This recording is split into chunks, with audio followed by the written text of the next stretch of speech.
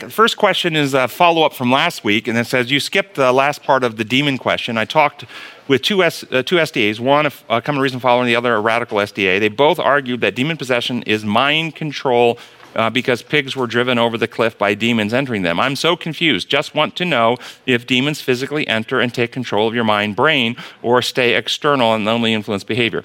So I think I did answer this question last week. But I think we're having some talking past each other because we're using different terminology. You have put mind/brain as if you see them the same. They're not. The brain is the structure, the physical structure of our part of our body. The mind is you might call it the operational system and the electrical energy produced by the brain. Okay? So in my view, demons never enter physiologically and house the cellular occupation of a body.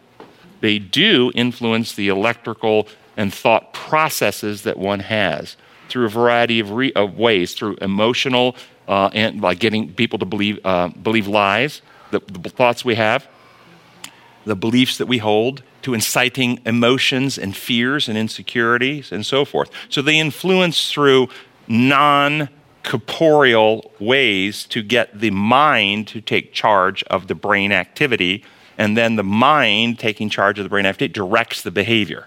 So that's what happens.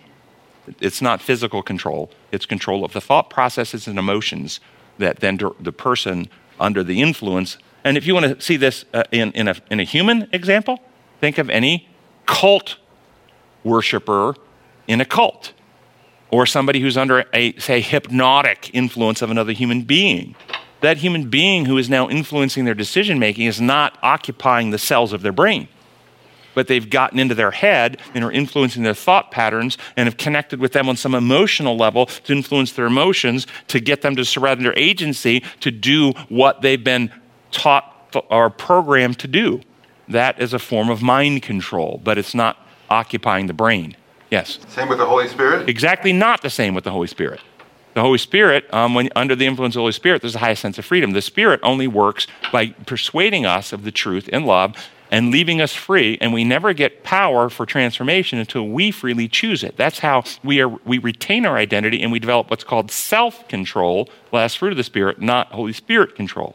So the Holy Spirit leads us in the truth with love that we then choose, and then we're given divine power to overcome old neural pathways and habit patterns to establish new neural pathways and habit patterns, which changes our brain as we're following the guidance of the Holy Spirit. But we are the active agent in the choice. The Holy Spirit is not the active agent in the choice.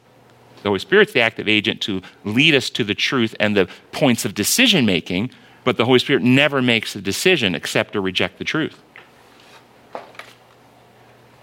So this questioner is asking for me to explain why I didn't answer a particular question last week. And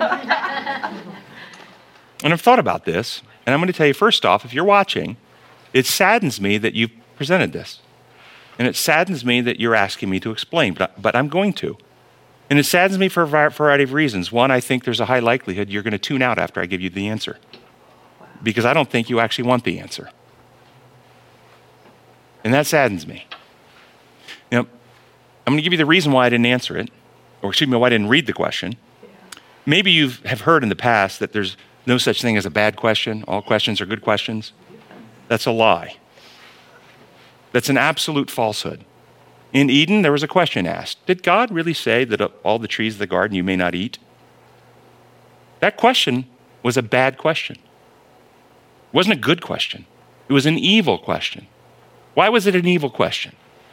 Because that question was not in the pursuit of truth.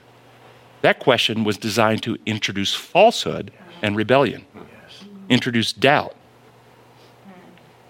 And there are questions that are not actually intended to lead into the truth. The question you asked last week was one of those questions.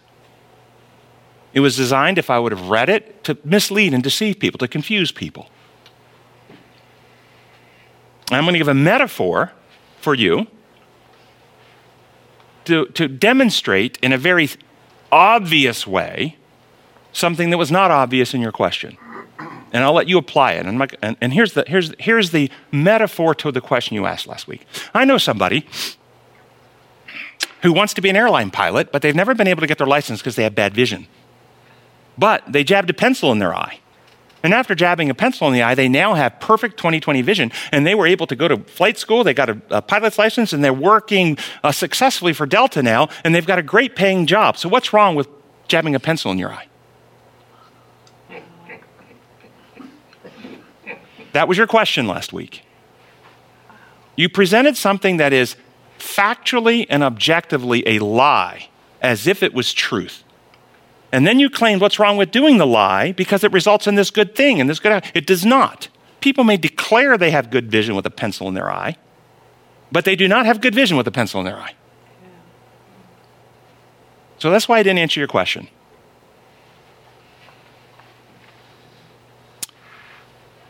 So you made a good point when speaking of tithes and offerings to institutions that are not teaching truth. Can you rectify that with Jesus saying to make the required sacrifices to the temple, presenting one's self to the priests to be declared clean, the lepers, to the widow being praised for giving all she had, the 2 mites, to the institution of the day that he knew to be corrupt? Yes, it's quite easy, straightforward. Look at the flow of time and the history of what's happening. He said to the woman at the well, salvation is of the Jews. Was there any other organization on earth at the time of Christ through which Messiah was coming? There was no other organization you could support and actually find salvation. None. Absolutely none. It was through the Jewish people, the actual genetic descendants of Abraham, Isaac, and Jacob, the Messiah was coming, the branch of the family tree. Additionally, God had blessed those people with the inspired writings. And even though the leadership was misrepresenting those inspired writings, you would find the best source of inspired truths in those communities at that time. And if you went there yourself into the synagogue and were able to access and read the scrolls or hear the things, and then the theatrical enactments, if you actually just allowed the Holy Spirit to lead your mind and prayerfully understand what was being acted out, there was truth in those enactments as well. And so that system designed by God was designed to teach the truth of the plan of salvation and through which Messiah was coming. And there was nothing else on earth you could go and support that would have a better place that you could support at that time. But having rejected that truth, crucified the Messiah, did the truth stay? So, for instance, was it true all the way up until AD 31 that the Messiah was coming through the descendants of Abraham, Isaac, and Jacob? Was that true all the way up until then? Is it true today that Messiah is still coming through those people? He already came. So is it true today? Is it a truth today that we should be watching the descendants of Abraham, Isaac, and Jacob for the Messiah? No. And so if you rejected that truth that was true, if you reject and you still look for that historic truth that was fulfilled, but you deny it was fulfilled, and you're still looking for it today, you're no longer in the truth. You're in the darkness. And so the truth is unfolding, it's developing, it's advancing. And we're either moving with the truth or we're being left in the darkness. That's how reality works. And so after Christ's resurrection and ascension, the truth was moving forward, and the early apostles were still trying to convert the Jewish people to the truth, but we know what happened. They rejected it. As not every individual, but system-wise, the system, the General Conference Sanhedrin did not accept it. They didn't, and the leadership didn't. Individuals did. But that system has remained a system of ritual that no longer contains light. And then in Christianity, we find the same thing happening. This is historically taught. So where do we place our tithe? So the argument being alleged here, or being insinuated, is that because Jesus did not suggest they put their money other places, that even if our church today isn't presenting the gospel anymore, we should still give our money to the church. That's the suggestion here.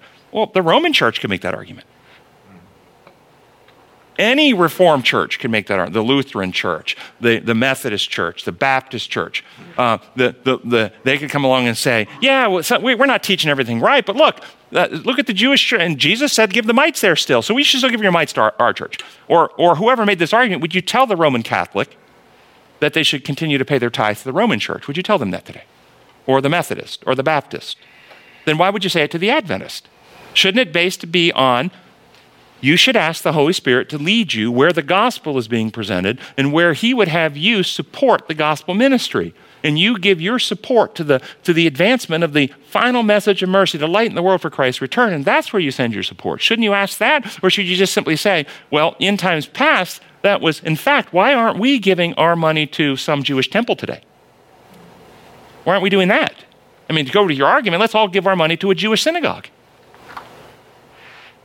So this is my point, and so I stand by my point. And I don't think there's any correction or rectifying to be made in my point. And the point is that the tithe is not our money, it's God's money. And it is to be used for the advancement of the gospel. And each person needs to assess whether they believe that what they're supporting is actually advancing the gospel or not. And I'm not telling people where to put the money. I never call for that. I call for people to be responsible in their relationship with God for where they put the money.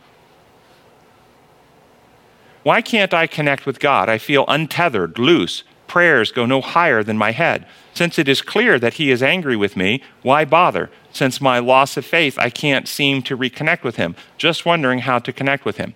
Well, of course, I could never answer this question. I don't know the circumstances of your life. I don't know the beliefs that you hold. I don't know the issues resolved or unresolved that you need to work through.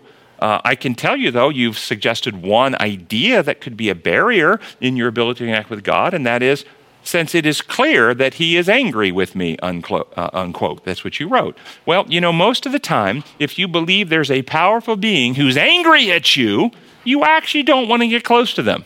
You want to be distant from them.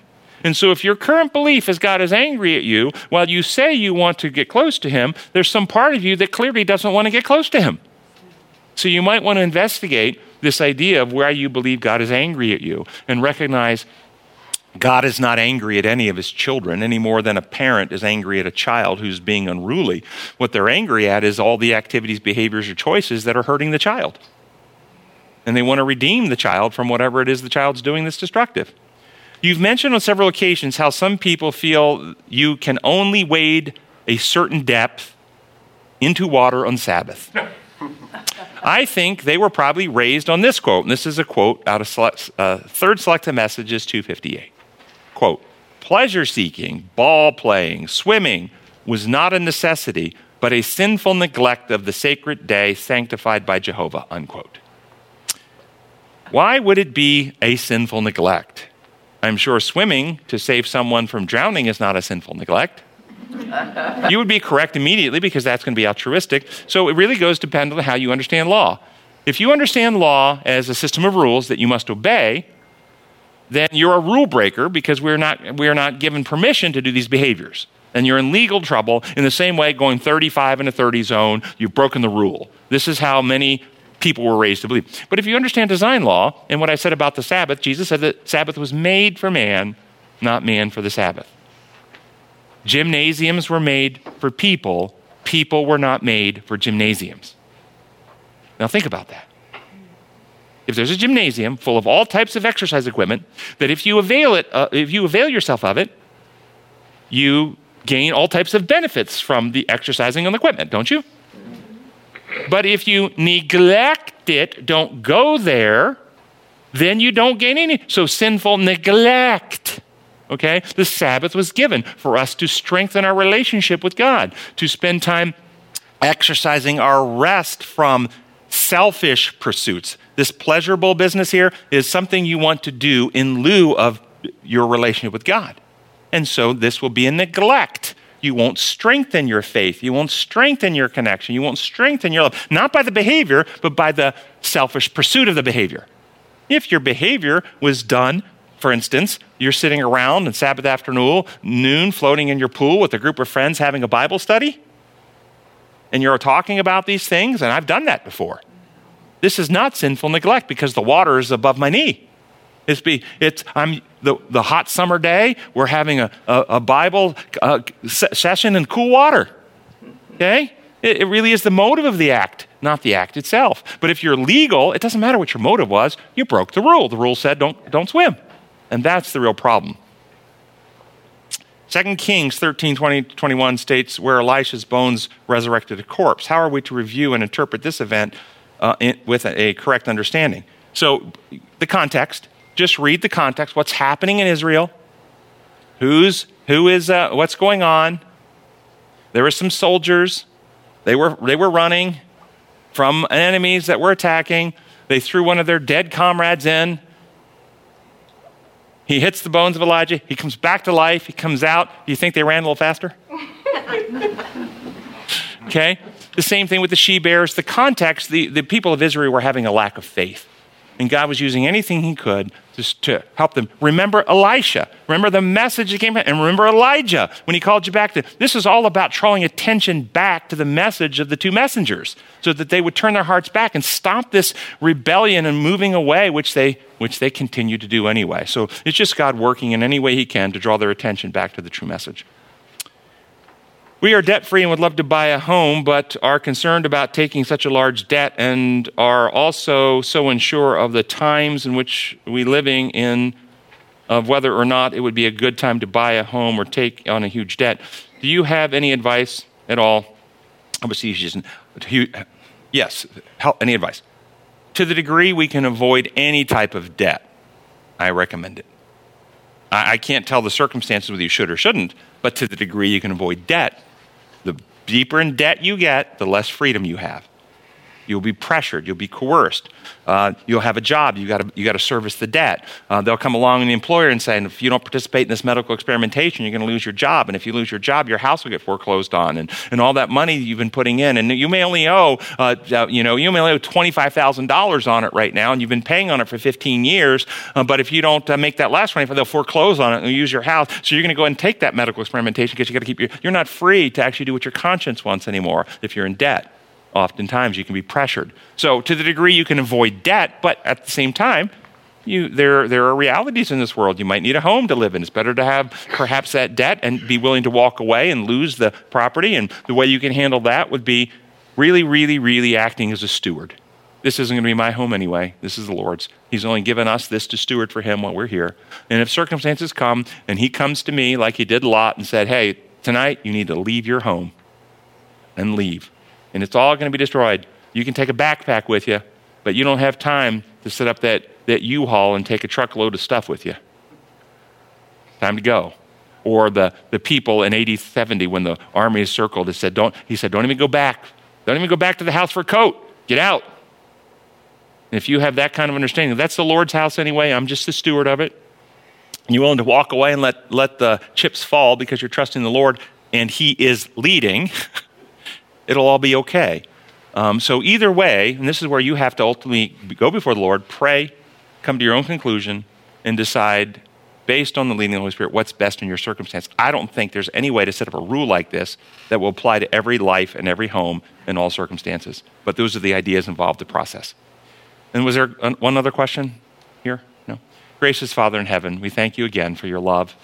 Help us to understand and discern your principles and learn how to apply them in our lives to live holy and healthy lives that bring glory to you. We pray in your holy name. Amen.